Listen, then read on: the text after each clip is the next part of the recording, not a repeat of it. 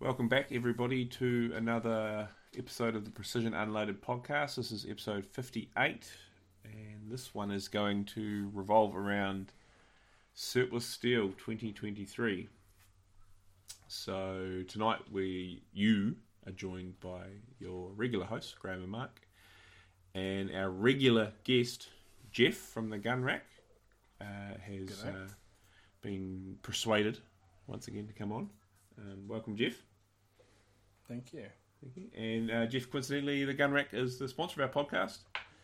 So if you need any MDT, Boyd Stocks, Hauer, Sauer, Sonic, Element Optics, chase down Jeff either on their website or Facebook, Instagram, or call around to his house. How are you, Jeff? Yeah, doing well, thanks. Recovering after a long weekend. Yep, you dried out. Yeah. My gear didn't dry out as quickly as I'd like, just because we had another stop in Tauranga, so we're there for a day or two with stuff just being wet in the back of the truck. It'd be minging. Your house didn't. I assume you live on a hill. None of your property got damaged by the floods. Yeah, no, we live literally in the middle of the side of a hill, so no, we're all good. Yeah, I'm glad. Actually, I had no idea. So obviously we're out of signal for like 2 or 3 days. Then people were just texting me like, "Oh, you're right," and blah blah blah. It's been really rainy. I was okay. I had no idea what was going on. Yeah. Yeah, not a bad thing. You can't do anything about it, can you? Exactly. Yeah, right. And anyway, so this one's being recorded just a couple of days after our previous one. We're trying to get back on track with a few podcasts, and well, sort of strike while the iron's hot, and well, it's all fresh in everyone's memories. So, Surplus Steel is most of the time we muck around with more modern equipment, precision rifles, centerfire, rimfire. Dabble in a bit of hunting. We're all pretty amateurish when it comes to hunting, but then this one's quite different. This competition because it's a field-esque style competition, but it's using service bolt-action rifles of the late 1800s, early 20th century sort of thing, in original condition. No modern sights, no modifications. None of that which ruins them, in my opinion. Make me sound like a fud. But, and then we also style the event as the stages are styled in a sort of military combat fashion, without sounding too much like a militia training expedition. We did the first one about a year ago, well, just over a year ago, and this was the second iteration of the event. More popular than the first time. First time was popular. Again, word gets around, and this one was even more popular, even with the sort of several challenges we had coming up to it. So, Jeff, how did you prep for this style of competition? Obviously, normally you'd be, doing load development on a 6.5 or doing different things with your 2.2. This time around, it's a whole different ball game. So, how did you get ready for essentially a military surplus field style competition? Yeah, I think you may recall over the last year or so, I've been actually practicing, which has been cool. But that wasn't the case this time. This time was a bit of load development, but not like trying to fine tune a hot load or like find something really cool, whatever. It's just trying to replicate the speeds and weights of military spec ammo that the rifles were built for. Doing that for the 303 and the M38 65x55 that Cassie was shooting. So a bit of mucking around there, multiple trips to the range because I kept forgetting stuff. And then I was trying to set up. So one of the things I found out after the last shoot, I was mucking around with the bayonet on my number 4, put it on, and I realized it was kind of on the piss a bit. And then what that led me to realize is that the entire barrel was slightly twisted. So I think it had been set back at some point or hadn't been installed completely straight or whatever. So the reason why I couldn't fully drift my sights to get a good zero was because the entire barrel was skew. So I tried to set up another rifle. It didn't go quite according to plan. So I ended up using the original one, changed lots of sight settings, etc., etc. So it was a lot of admin, and wasn't actually really prepared properly for the shoot in terms of like practicing or headspace or anything like that. So too much time trying to sort of make the gun shoot like a laser rather than... Too much time trying to make the gun shoot, like kind of where I pointed it, and then also we had the 22 Spark final, which I wasn't in contention for, so kind of as much as I love shooting it and it was a great match, it did also, to me, it felt like a distraction from Surplus Steel because I was so excited for Surplus Steel. Yeah. That's one thing. With how we sort of, a lot of us shoot modern precision rifles, sort of with the square to the rifle and your butt pads on your clavicle rather than in your shoulder pocket. I can't do that with a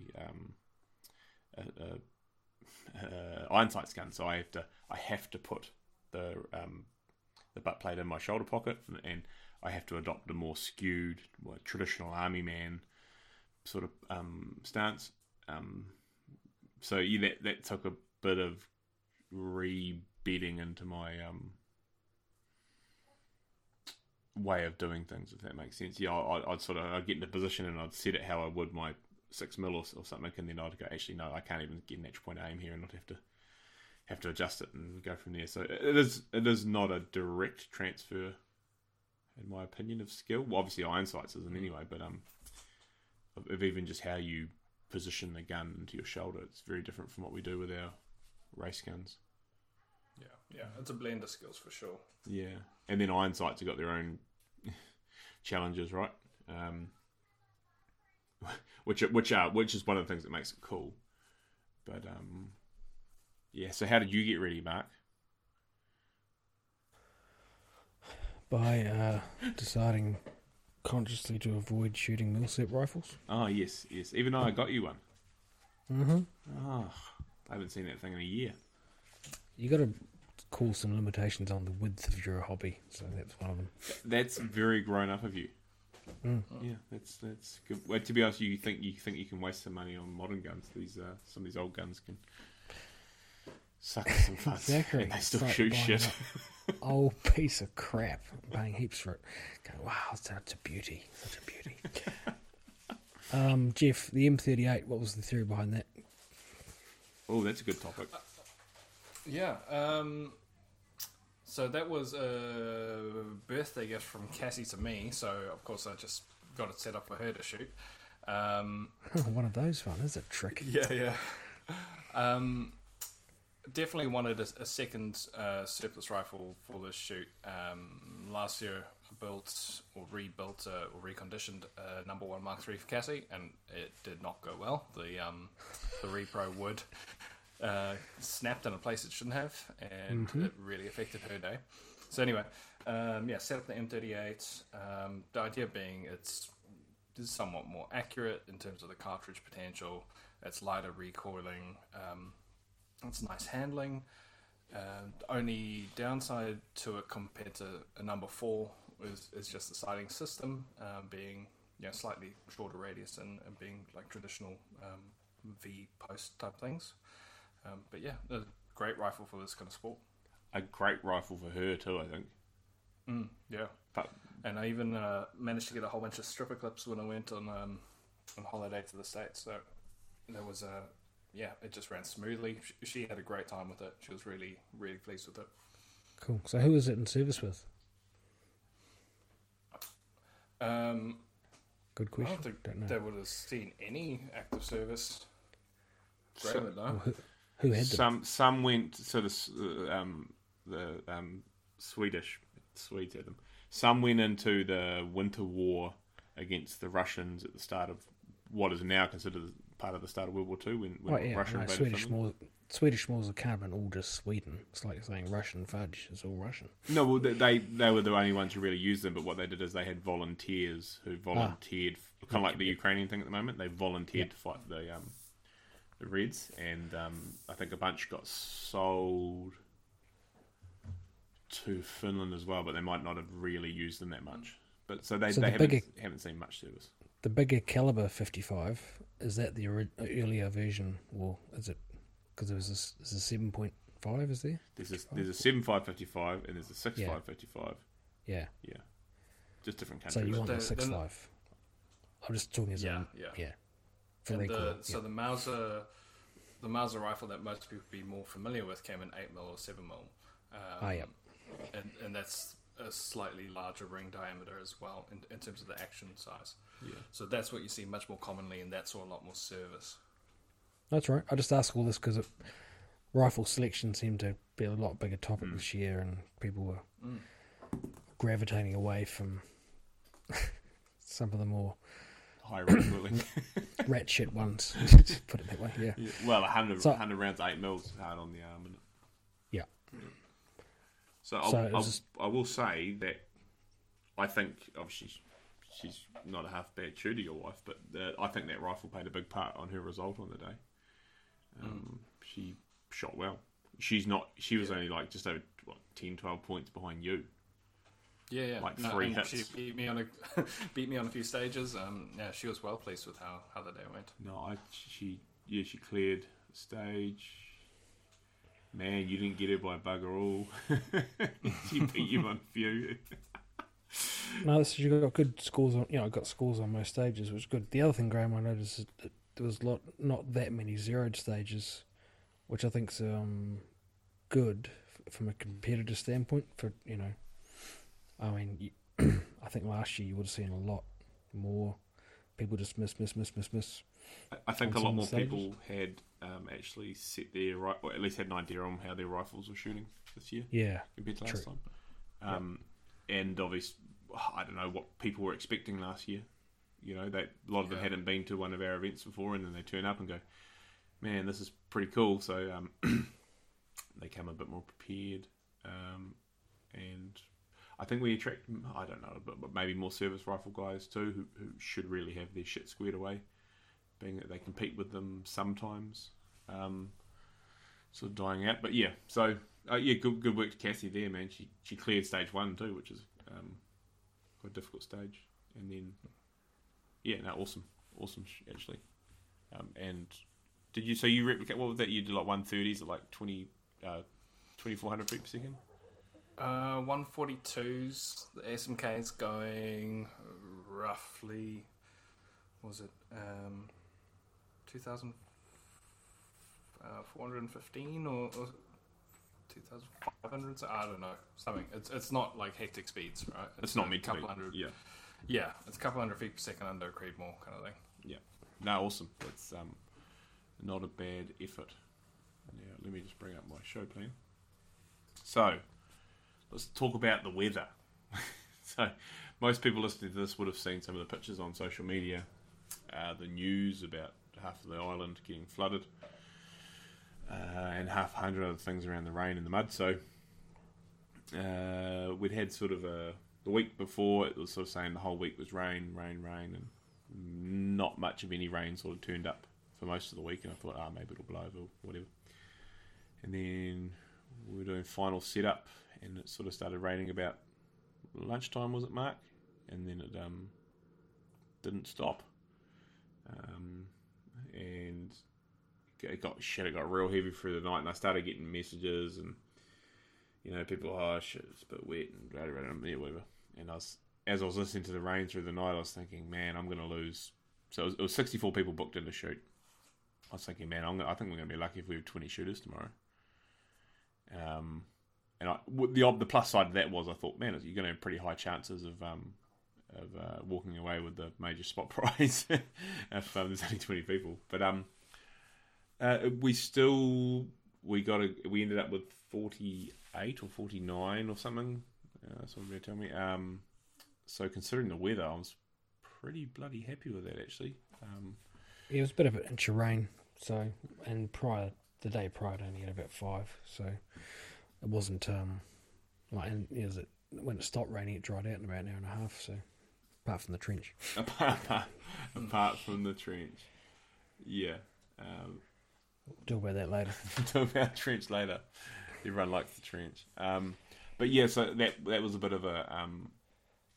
It's probably one of the more stressed I've been leading up to the, like, in the hours before an event, actually, with a few of the other things we had planned that needed to happen in the morning. And even just, you start thinking about shit like, okay, how are we going to do registration, and then how are we going to do the barbecue, and prize get, whatever. It adds layers of complication and just stuff you got to think about. And then, it would have been jamming everyone into the sheep yards, I guess, the covered yards, but luckily we sort of we got through most of registration with just some drizzle. And then one thing we didn't tell competitors was that we had struck up a bit of deal with the Taranaki Vintage Military Vehicle Collectors Club, and Mark was doing the briefing, and then halfway through the briefing, several vehicles turned up. So there was a Dodge, Mark, like a Dodge Command car, this British truck they call Puddle Jumper, Land Rover, stuff like that. And everyone was, oh, this is pretty cool. And then the idea was, oh yeah, they'll drive you between some of the stages, and there's a bit of a treat. And then sort of at the end of the briefing, albeit 10 minutes late, we had an... Don't walk off just yet, just wait. Yeah, we just got to fix something downrange. And then, and then some people, knew what was happening, and so they go and stand where the fucking tank's coming out, so we were oh, can you just get out of the fucking way, but anyway, and then we actually had a tank already up there, hidden in the shed, in one of the sheds, and then, which was a 1943 Stuart tank, ex-New Zealand one, New Zealand service one, and then coming up the road, up the track, was a ex-New Zealand Scorpion tank. And so they sort of come out and shot a few blanks at each other and had their machine guns cranking. So just for the police listening, no doubt, just gas-powered machine guns. So they're just making noise. So legally, not a firearm. And then they sort of shot a few rounds off, made a bit of noise for the competitors. It was a bit of a surprise. So that took a bit of organising and shit. How long have we been talking about this for, Mark? In the background, 6 months? Yeah. Doing various things, and I had a mad rush earlier in the week to find a couple kilos of black powder to get these blanks loaded up. To get 4 of the guys to load the blanks up for the main guns for the 2 tanks. So that was pretty cool. We've never had anything sort of like that in an event before, so that added a layer of obviously excitement. Why black powder? Is that just for theatrical value? Yeah, it's loud. It's and smoky, and it's safe. Yeah. It's low pressure. Yeah. Yeah. And the smoke's pretty cool, right? There's the downside to black powder is that if you're in a tank. No, you can't do it in the tank. And no, I mean, but yeah, the smoke. Yeah, but the downside is you get really rusty barrel. Oh. If you don't clean it, so you got to clean it out, hot water and oil and a few things like that. But yeah, and then we sort of, from there, we moved, everyone sort of in their squads, and we moved up to the shooting positions and started the competitions. So this stage it's sort of consistently raining now, but no one seemed to mind that much. Yeah, that started a bit later, but people had got underway before it rained. No, it was raining when the tanks rolled out. Don't you remember? Because a tank backed into your fence. You were probably distracted by that. Yeah, I thought this is a great start. Yeah, no, it did start raining pretty hard. And then I mentioned it later, and they're like, "No, we didn't back into the fence." So I was like, "No, I was standing there." Well, but then I could see why. You've got absolutely no visibility behind you. So, well, you meant to advance at the enemy, aren't you? Not. Yeah, you're going forward. Yes. Yeah. Yeah. And then so when we got into the day, and so one thing I'll say is that what the tanks were doing and the vehicles and stuff, they were operating while the event was happening. So if you're lucky enough between People will know where this. Some people have been on these stages before. What we call the winter course fire. They're sort of on these all these knobs that are in the paddock. So the tank would pull up between a couple of the stages and actually let off its main gun, let off a blank. So sometimes you'd be lucky enough you were shooting, and you'd have a bloody big cannon go off. Obviously in the right position on the firing line, not to make it dangerous, but that was pretty cool. And as they drove around in the background, they were rattling off their gas-powered machine guns, and man, it was quite a treat. In fact, it was very easy when you're reading out the stage brief to get distracted, and everyone would just start watching the tanks.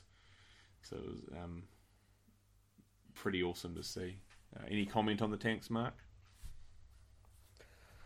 Oh, a bit of regrassing required, but they were good. Especially cornering under speed.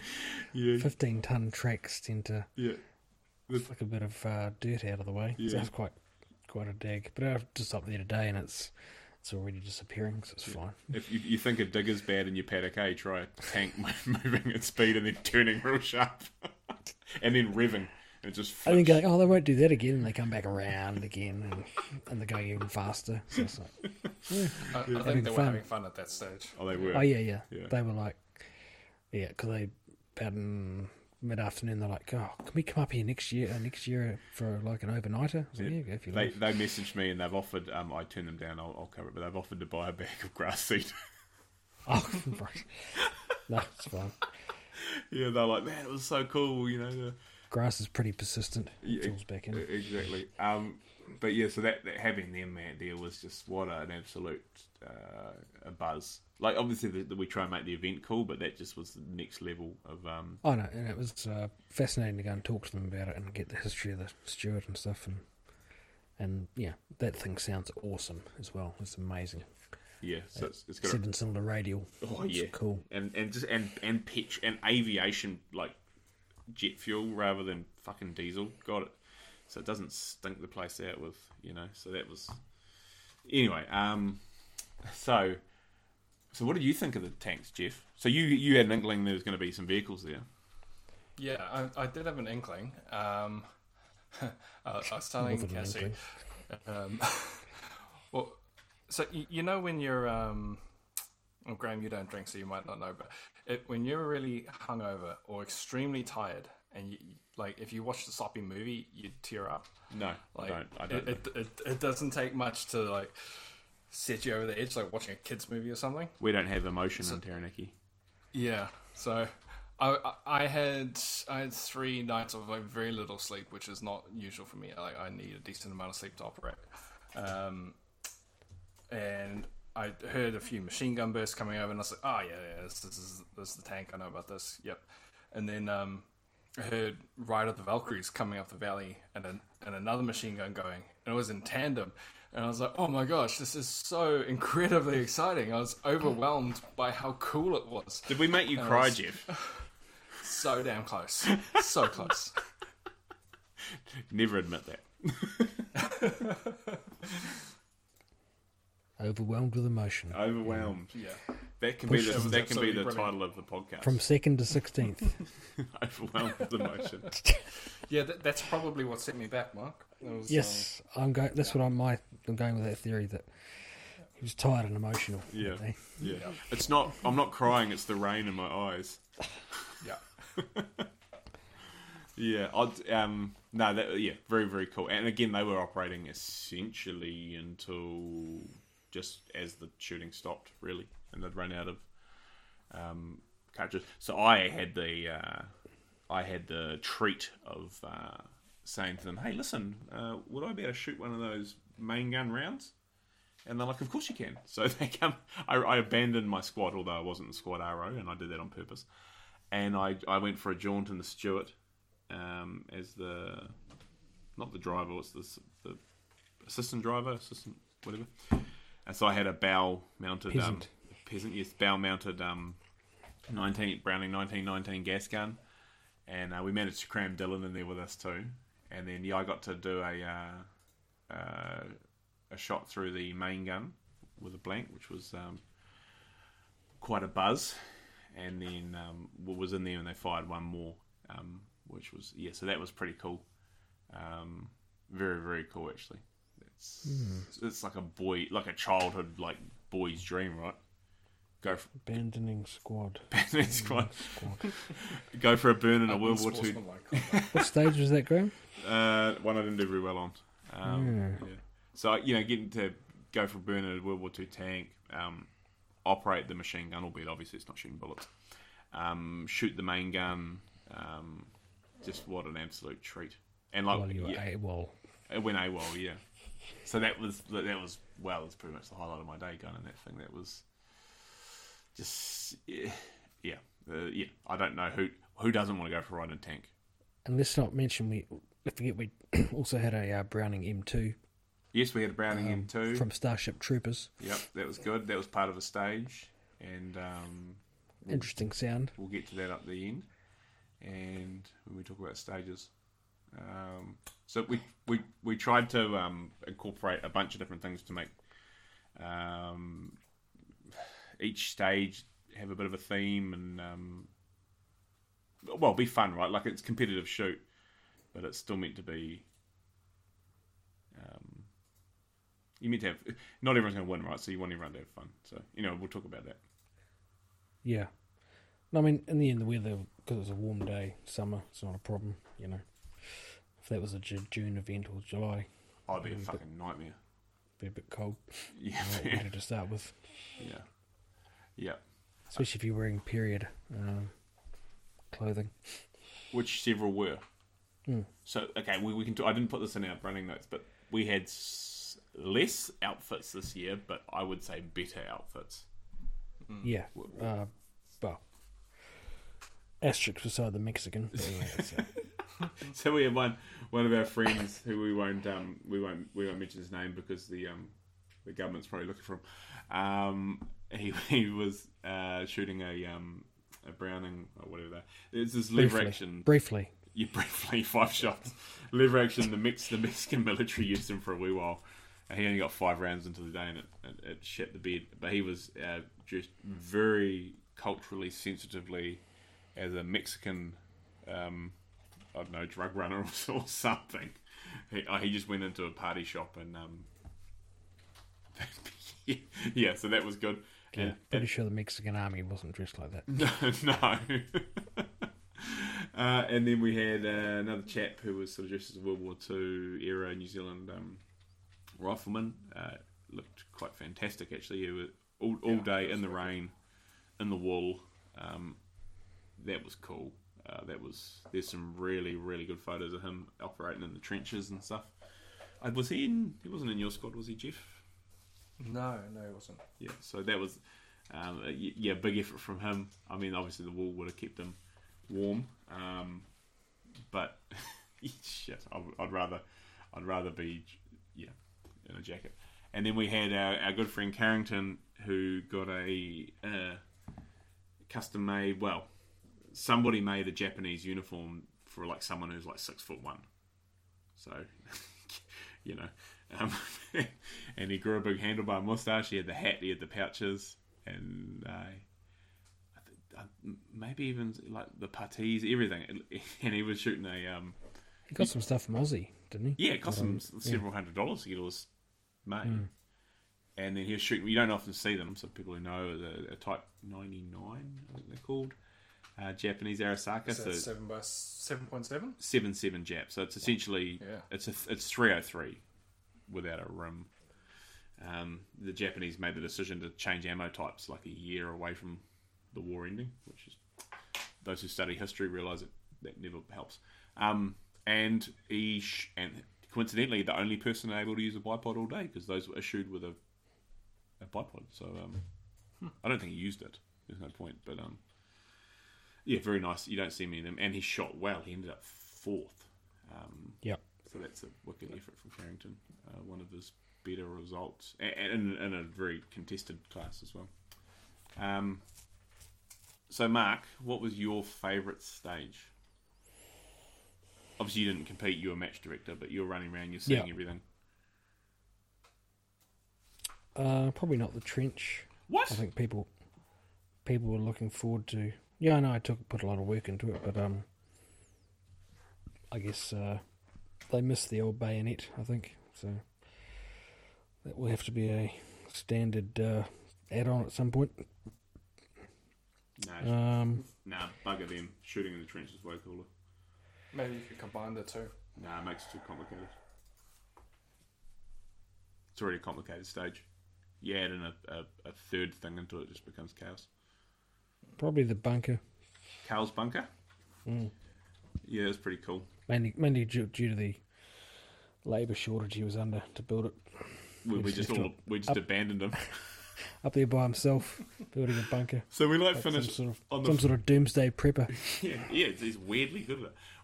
We sort of finished most of the work, and we're all sort of up because again it was just not really raining by this point. And we're up talking shit and up at the trench, and we're there for ages. And then eventually Carl walks up because we'd just forgotten about him, and he'd been down there building a bunker by himself for about 4 hours in the on and off rain. The poor bugger, but he did a wicked job. It held up to the weather, and it was actually the one probably driest stage in the match. While you were shooting anyway.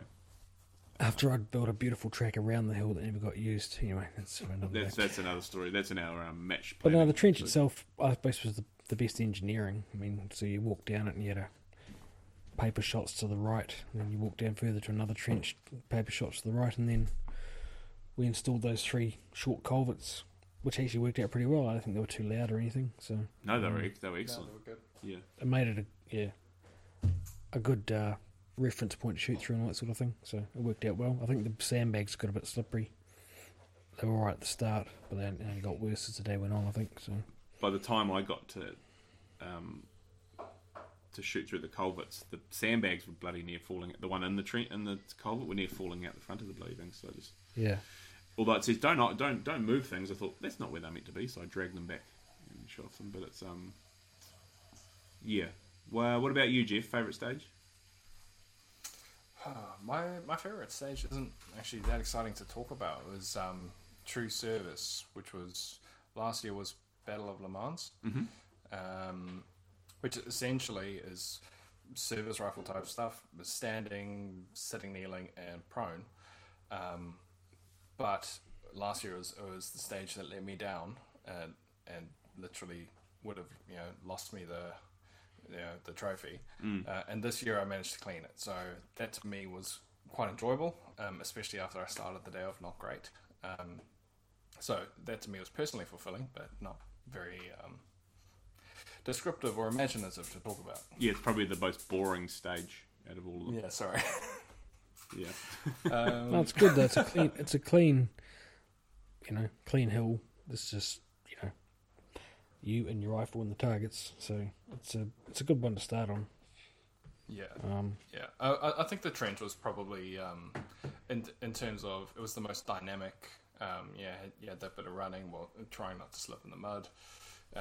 Those close range shots, which is obviously not something that you can usually incorporate into a match with centerfire rifles. So yeah, that was pretty cool. Yeah. All right. Well, I'll ask myself since my co-host is terrible. What was my favourite stage? No, we hadn't got to that yet, Graham. Oh, okay. You can get to it now. Graham. Oh, yes. What was your favourite stage? Oh, that's an excellent question, Mark. Thanks for asking that one. Ooh, that's a good question. I like the grenade stage. Pull the pin because you equal top scored. Yes, but we're going to talk about that stage a bit more and later on. Trench. I'm gonna be cliche, but trench was stage 8. Trench. I think I called it trench raid. Yeah, like you said. Yeah, shooting in the trench. So not just. It's hard to explain without it sounding like dodgy, but it wasn't. But you weren't shooting from in the trench out. You had, like Mark said, some saps heading off in another direction, and you actually shot in the trench to targets in the trench, and then transitioning and shooting the 100 and 200 metre targets. Just fun, like Jeff said, a lot of movement. You were second equal score on that too. Was I? Yeah. Only 2 people cleared it, and you were 1 shot back with another person. So yeah, it was just fun, and it was a 16 round stage too. We don't often run. I think one other stage of the day at 12, and then everything's sort of 10, right? So that was just I don't know, putting bulk ammo through the gun on the stage, and with not a lot of time, so you still had to move, and obviously had sort of 6 inches of mud in the bottom of the trench, as I found out. When we were getting the run through, before we shot it from the ARO, I fell over in the trench. And you were the only person all there to do that, right? Yes. Yeah. Like, he'd literally just told us, he's like, hey man, like, you gotta take it easy, like, no one's fallen over yet. And then I was just like, there is a rumour going around that Leon pushed me over, but I don't think there's much validity to that. So, but yeah, what would be second? I like the mini trench too, the long range stage, shooting at the tank. Again, just for clarity, we had a tank wood cutout, not shooting at one of the actual armoured vehicles. Longer range stage, it's about 380 metres. I think it is 380 metres actually, so about 400 yards. Just cool because he's shooting a bit further, and a little bit of a tricky position to do it from. It probably should be a prone stage, but it sort of just works well where it is, hence why we left it there. Sorry. No, carry on. No, I was just going to say, I started on tank, and it was actually disappointing for me, because that's when I realized like my gun was not shooting how I wanted it to. Because last year it was a great stage for me, and I knew I could shoot at distance with that rifle, and it just didn't happen for me. So that was the start of my day, and the first half was bitterly disappointing when I felt all year that this was my match coming up. Yeah, there's I think it can be real hard to have like a shitty first stage, and then it cooks your head, eh? Yeah. I mean, two drop shots, and that was 8 points. So that was yeah, exactly. Because I mean, I bumped into you, the squad behind us, after that stage, and you said, "Oh, how you going?" And I said, well, dropped 8 points. That's kind of day done. Now I'm here to have fun, kind of thing. Yeah, 8's fair few. That would have moved you up the rankings by a substantial amount until nearly into top 10. So, yeah. So that stage for me, I got on it, and I was like, the first 3 shots are like low through a little hole in the sandbag wall, and I was like, yep, sweet. Got on, impact. I was like, oh, fucking sweet, you know. Got up on top of the wall, impact, and I was like, here we go, going to be a clean stage. And then it was like miss, and I was like, oh fuck. Let's just slow down, and then I shot it and hit it. So like, I got all the points, but like, I sort of I think as I was hitting so consistently, I started getting sloppy. Like, man, I can't miss. And it's like, well, no, you can miss. You've still got to align those sights properly and pull the trigger clean and stuff. Because the stage before that, it was a different sort of thing. You get 2 long range targets, 2 hits at 300, then 4 targets at like 200-ish meters, and I cleaned that, like, you know, not a miss. So I started off quite strong, and then anyway. But yeah, it's if you start strong, it can be a lot easier to sort of go through the day and not let it play on your mind, I guess. So from there, and this sort of comes into me in the trench especially.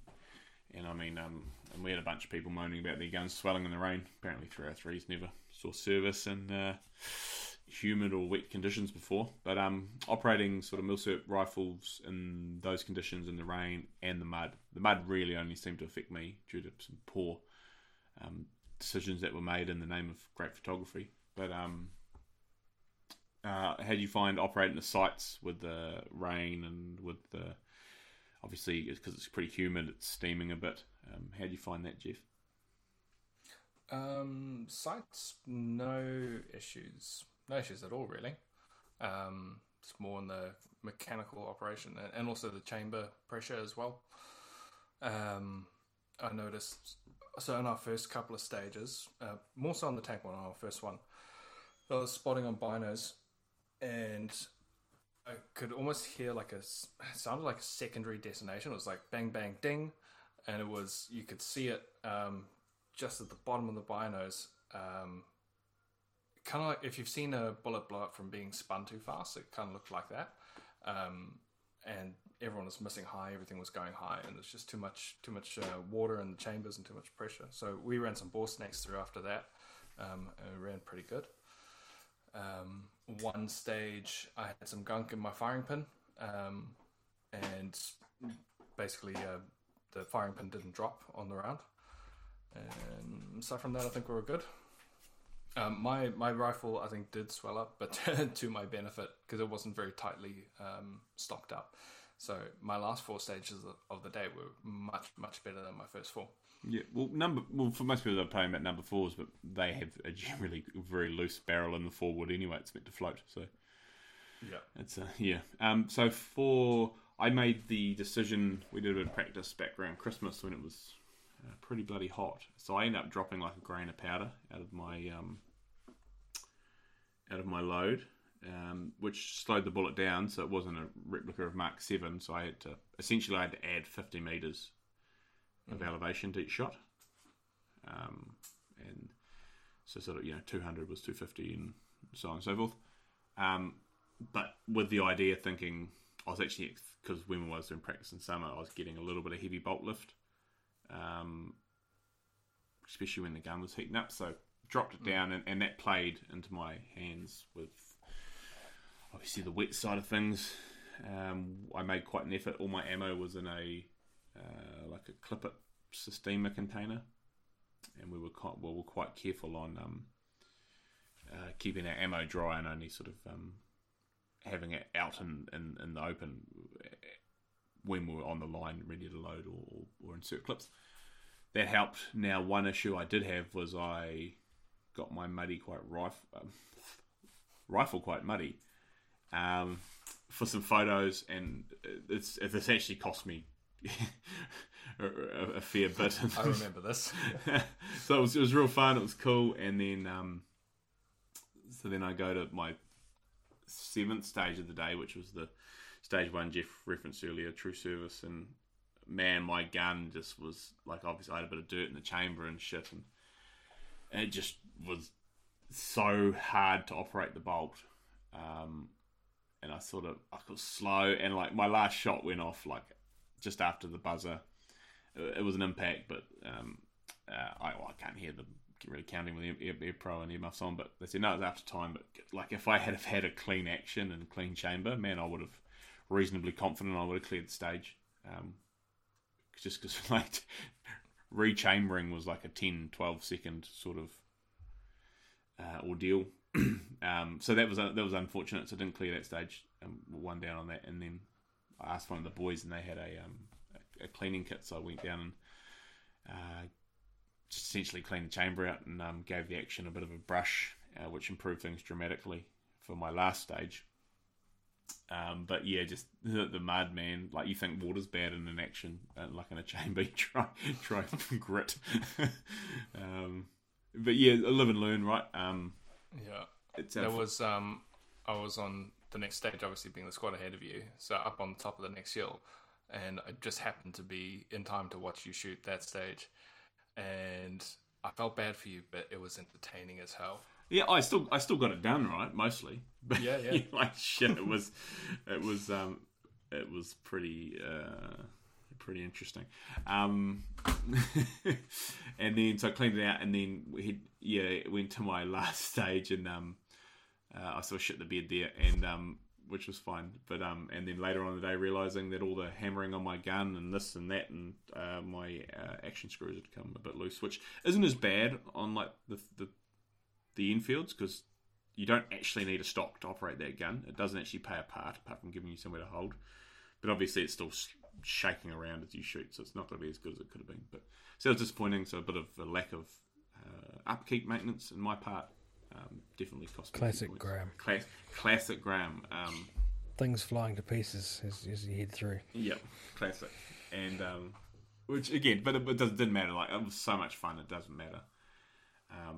But the rain itself, it's fine. It wasn't really an issue.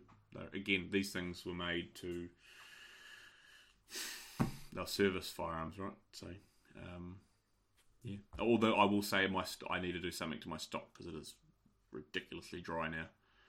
After all that abuse, I hosed all the mud off, and I'm not sure what I'm going to do there. Maybe I got some stock reconditioner or something. We'll see if we can put a bit of life back into it, but she's looking a bit tatty. Yeah, I'm not gonna lie. If you cleared stage 1 like most people, and stage 2 like most of the top 10 did. I'm fully aware of what would have happened then, but that's fine. It's decisions on my part lead to those points being dropped. So I'm still not going to. I'm still happy with the shooting for the day. I'm still good. So okay, so here's the thing. So we sort of briefly touched on it. Stage 6, very similar to last year. It was we made some mock grenades. So they're just, again, for the those safety conscious nerds, they're just pieces of round bar. You pull a pin, and we made up so last year we had a wooden window frame, sort of replica of an average French house window at the time, with a sort of wooden cross member, and that got annihilated. Like, it just got smashed to pieces. And by the end of the day, it was held together with screws and baling twine and dreams. So I fabricated up a steel replacement, which I don't believe had any issues, did it, Mark? Through the day? No. And so that was good. And then so what you do is you start the stage. Your rifle was sitting up in the position up in the trees, and then you unloaded. So you'd have your stripper clips in your pocket. You start with two grenades, obviously with the pins in. You have to. So one thing is you have to pull the pin when you throw it. If you don't pull the pin, it doesn't go off right. Not that it goes off, but it's just and then you throw these 2 grenades down at the window, and it was, off the top of my head, it was 2 points per if you got it through. So enough to make a difference. Like, in fact, if our friend Callum had got it, 1 grenade, he would have won the competition. But I don't think that many people got grenades through. In fact, when we're setting it up, some of our volunteer team and we're going, I think it's a bit easy, Graham. I think you got it a bit close, and rah, and they all zeroed it. So I think we got the distance. We wouldn't want much further. But I think, I got 1 through. I think we had 1 guy in our squad get 1 through, but he didn't pull the pin. So like it's, I think it's pretty fun though to have. Yeah, I watched it for a while and saw virtually no one get a grenade through. Cassie got 1 through. She was the first one for the day, I think. Yeah, that's pretty cool. Well, you would have been if you were ahead of us. Yeah, like the RO on stage said, he said not many people have had any luck there. So So what about you, Jeff? Did you get any through? Walk us through that stage. I actually seen a video of you shooting it. Oh yeah. So I was in half a mind to make up some mock grenades. Of like some old like iron or steel barbells or whatever. That if I cut one in half, that would have been a good weight. But never got around to it. So last year, what I did was I went to throw it overhand, and then as it left my hand, it went, "Oh, that's a bit heavier than I thought." And it just did this really pathetic, like, plop, like, not far in front of me. So this year, I went in with a much better plan of throwing underhand, which got it to the window, but not through one of the portholes. Mm-hmm. So no good on the throw. Plenty of time when I got to the actual shooting bit. My standing was fine. I mean, there's obviously I missed my first one, and I know where I pulled it. I have to have a bit of an offset on my sights, as I mentioned before. So got the next 2 hits on it.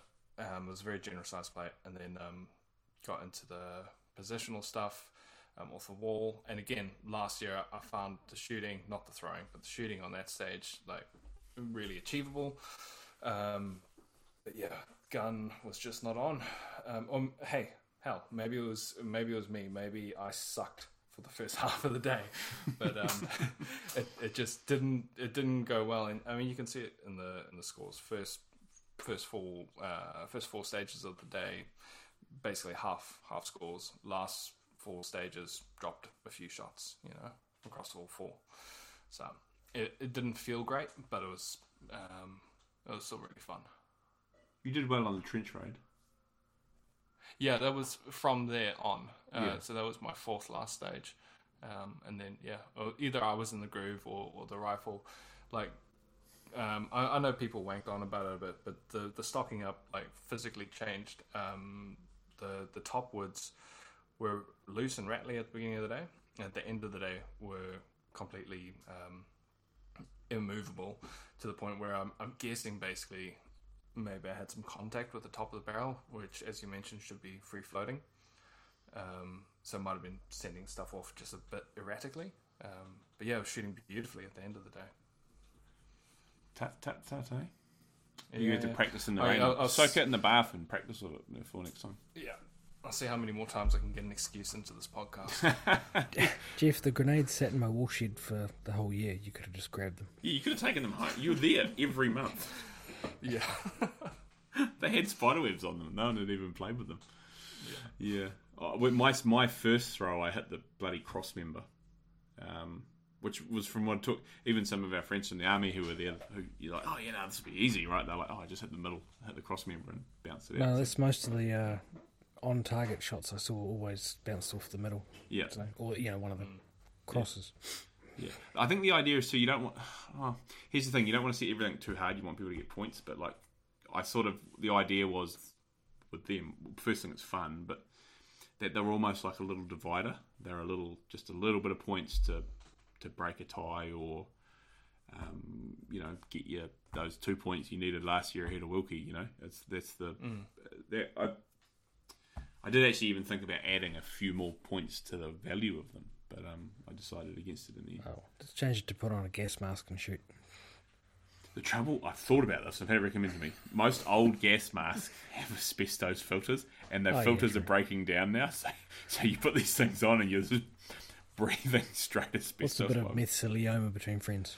Yeah, I mean, it's that good old school asbestos too. None of that that modern stuff we used up until a decade ago. So I think, grenade stage I thought was pretty cool, hence why it was very similar to last year, because I don't think it needed a lot of changing. I changed how the targets you shot. I added a standing shot, which I thought was pretty cool, and I was pretty stoked to hit that 2 times in a row and not miss, which is nice. And it wasn't a particularly big target for standing iron sights either. Normally would run a bit bigger. So anyway, Jeff, what for you as a competitor went good?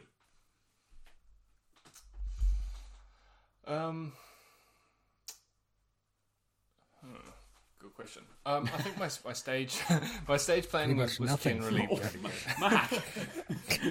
No, I'm saying it's okay to say nothing, Jeff. Yeah, Jeff, let me answer for this for you. Nothing. Take the fifth. What went good? I got a top 20.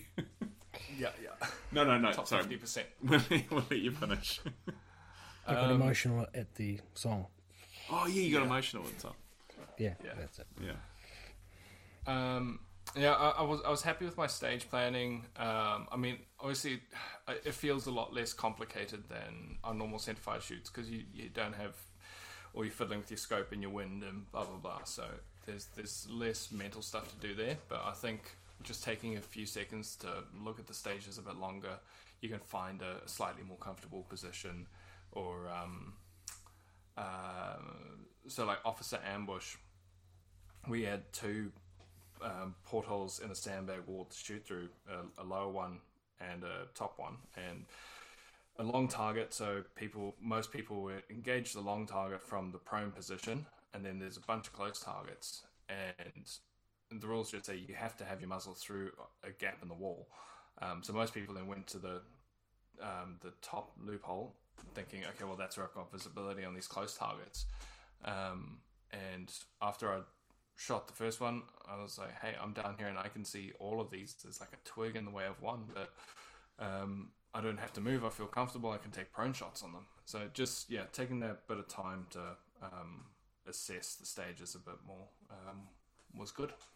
Yeah, that's one thing I'll mention for those who aren't familiar. We don't give distances except for on the longest range stage. We give an approximate distance, and several reasons. First being there was no no easily portable rangefinders at the time, so I just didn't have that. The second reason is if you pay attention, the targets sort of run in like 100 meter, 200 meter, 300 meter band, like in a sort of a, if it's about the same the next stage, it's going to be the what it was where you had your sight set, and then we allow the squad themselves to go. So if Jeff was first and he goes, well, I had my settings on about 300 meters and it was pretty well good, so he can pass that information on to his squad. But as Jeff said, it speeds things up immensely, because it's like, all right, Jeff, here are your targets, you get 10 rounds, yep, you hit that one there twice, that one there twice, and Jeff's like, okay, yep, all right, I'm ready to go, and he's off you go. Whereas if that was a precision, be it rimfire or centerfire event, everyone's going, oh, what was the distance for number 13?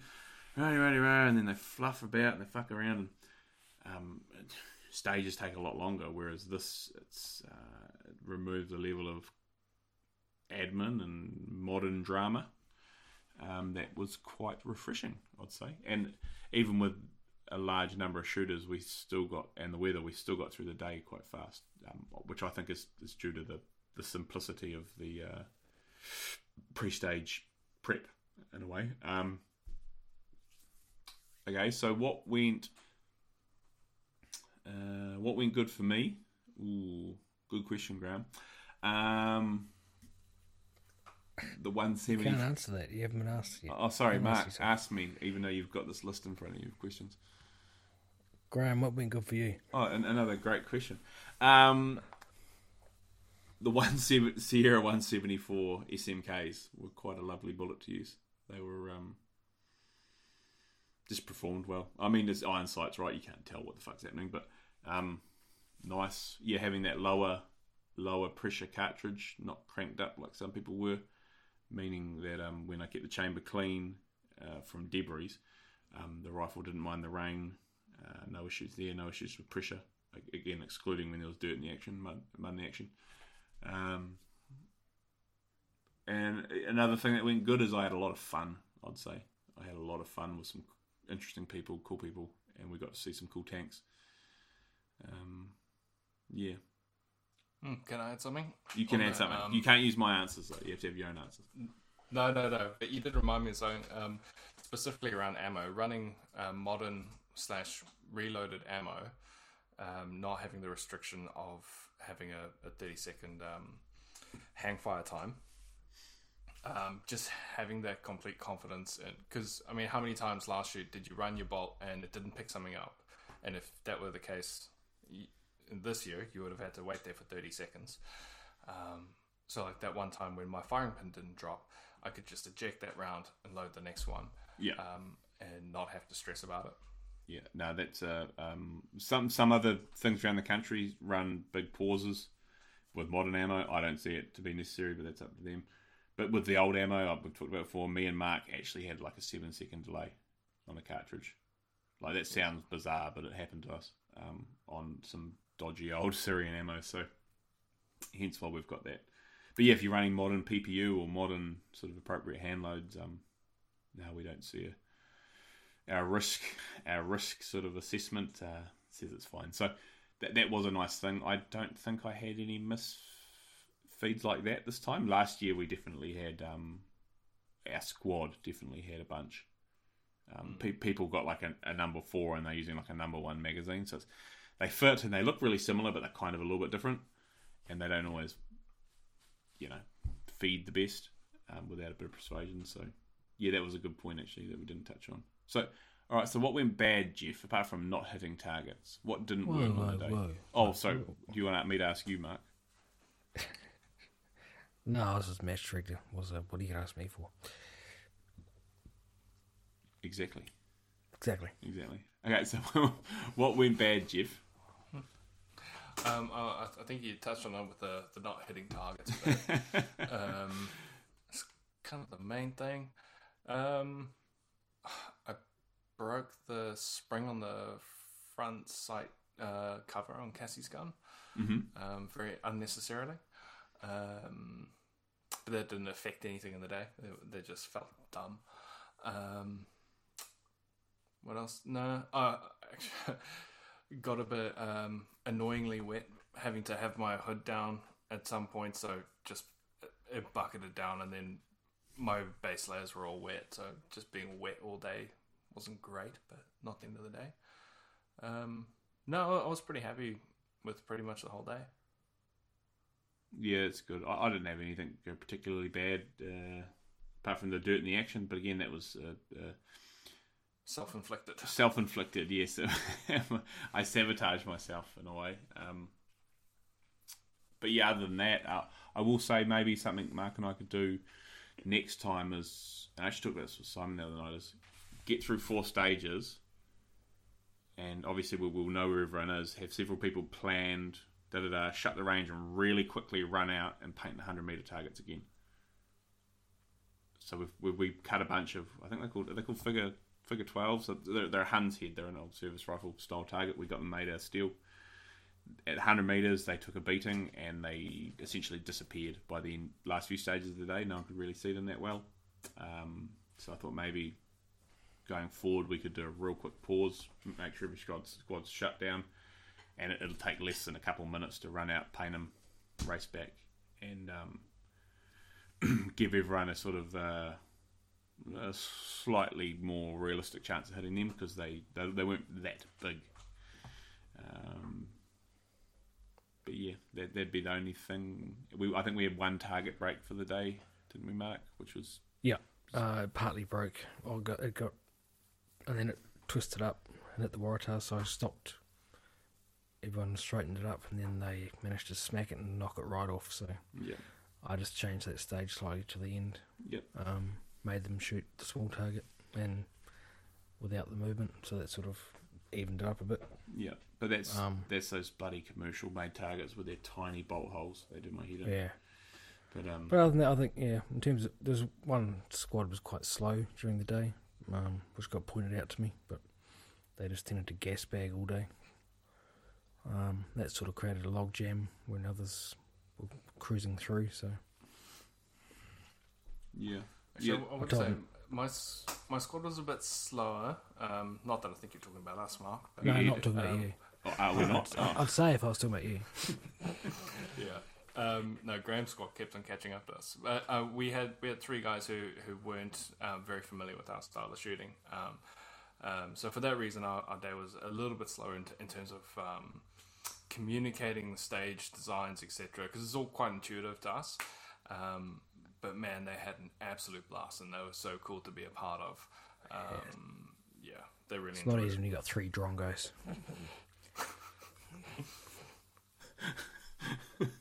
Mark, be nice. It's a word of the week. Yeah, I get that as something to think about too. We had several new ones, but we had enough experience in our squad to sort of. They picked up on it quick, and I think most of them had shot the previous Super Steel too, so that made it pretty easy, right? So, other than that, I think that was the event. We did prize giving. We might as well read out the top 3. None of us feature in that. So that's that. But why is it not in order? I'm looking at the 22 results. That's why it's not in order. There we go. So in third we had Kevin on 177 points. And then what happened in second we had Callum Beardsley from Wellington, and then in first Hamish Luce from Muddy Waters Hunting, which is very, very cool. Now they tied on points on 91.2% of possible score, or 187 out of 205. So what we do when it comes to splitting scores, because we don't run timed stages as such, we go off shots fired. So that we then go through, and essentially there's a column for recording shots fired, and who fired the least shots on the day, they win the tiebreaker. And then we've got several other ways of dealing with it if that doesn't work. But so I believe Callum fired 1, maybe 2 more shots than Hamish. One more. Yeah. So Hamish won the tiebreaker, and he is the 2023 Super Steel champion. So he's got a nice big trophy he gets to keep for the rest of time. We're not one of those keep it for 8 months and bring it back sort of rubbish. He's got that forever on his shelf. And we also did medals for second and third. Jeff, our podcast match sponsor, did medals, very graciously made medals for second and third, which was nice because it's a sort of pretty major competition and you get a podium, so you walk away with something to hang on the shelf. Other than that, I think pretty successful event with the weather. Even the tanks worked out well. We managed to keep the day safe. I don't think we had any major real issues. You can think of any, Mark? Nothing major. I'll just get a question for Jeff. And you're debriefing with Tom. What are you sort of regrouping on there in terms of getting him up the table next year? So we're gonna. I think his rifle wasn't doing him any favors. So it's one of the ones that we're trying to get ready in the couple of weeks leading up to. Do you know? Here's something for you and him. Do you know he 8 MOA accuracy? He told me, but all the targets were like bigger than 8 MOA. Oh, there we go. Just to break us up. Yeah. Anyway, sorry. Carry on. There's nothing like spending money to fix a problem. Yes. No. Well, so we spent a lot of time making brass for his gun, right? Shooting factory ammo, and then obviously he had to do his bit of load dev and what have you. And it was not shooting great. It shot one fantastic group, like 2-ish inches, with some hand loads of mine. So I think we need to go back and try and find out what those were. And I've got a series of projectiles for him to try. But otherwise he was talking about maybe a Swede or something. But yeah, I think we've got some things to try with that rifle first. Yeah. Okay. Yeah. The Swede is a good option too. Yeah, absolutely. Yeah. Yeah, because that was but to be honest, you also like I know he's had a few big bore magnums with iron sights in the past, but it's a completely different style of shooting from what he's used to. To just jump in and without putting several hundred rounds down the gun. But yeah, it's just important. I want to make sure he comes back. Oh, he'll have to. We'll just tell him it's a requirement if he wants to shoot the other stuff. Yeah. Yep. But yeah, we need to thank Jeff and Cassie from the Gun Rack for helping out getting the medals made for us and taking care of that. So one less job. We got a massive volunteer team that made this event happen. Like one of the bigger ones we've ever drawn on, I guess. Wouldn't it be, Mark? With fucking some of our friends from Rotorua letting us targets, getting us the paper targets we needed and posting those over, letting us their steel. Obviously Mark digging a big giant trench, letting us tear up the paddock with tanks. Horty did a bunch of stuff, like a lot of stuff, helping get the tanks there. Yep. A lot. Obviously Gillis, Practical Rifle Events, and so Simon and Malcolm and Calvin and etc. With the constant assistance from them. Our guys, Carl, I don't think people realise how much work Carl puts into our events, like Doomsday Prepper, Carl, and we're just abandoned. Probably back in the bunker. He's probably digging the bunker deeper now. I think he lives there now. Yeah. No, but like people don't realise how much time he puts it in the background. As much as Mark and I a lot of the time. And he switched alliances this year and regretted it. So Carl come third last year and 25th this year. He changed to a 303 about a week out, and he regrets it. And then I've certainly forgotten some others. The girls doing the barbecue, the people who are road stages, like Leon up on the trench did an awesome job looking after a very complicated stage. A lot of people, it's gas bagging on. No one really knows who or what I'm talking about, but we need to thank them. As Mark tries to make me move on. Other than that, I think that about wraps up episode 58 of the Precision Unloaded podcast. Any last thoughts, Mark? No. Cool. Back to normal guns. That's exactly Back to the right. future. Back to the future. All right, well, we'll wrap it up there. Thanks for coming on, Jeff, once again. I think you're probably about even with Collie again on appearing on the podcast. He doesn't know it yet, but he's going to be on the next one. Talk about something else. Other than that, you'll hear from us again really, really soon. All right, goodbye.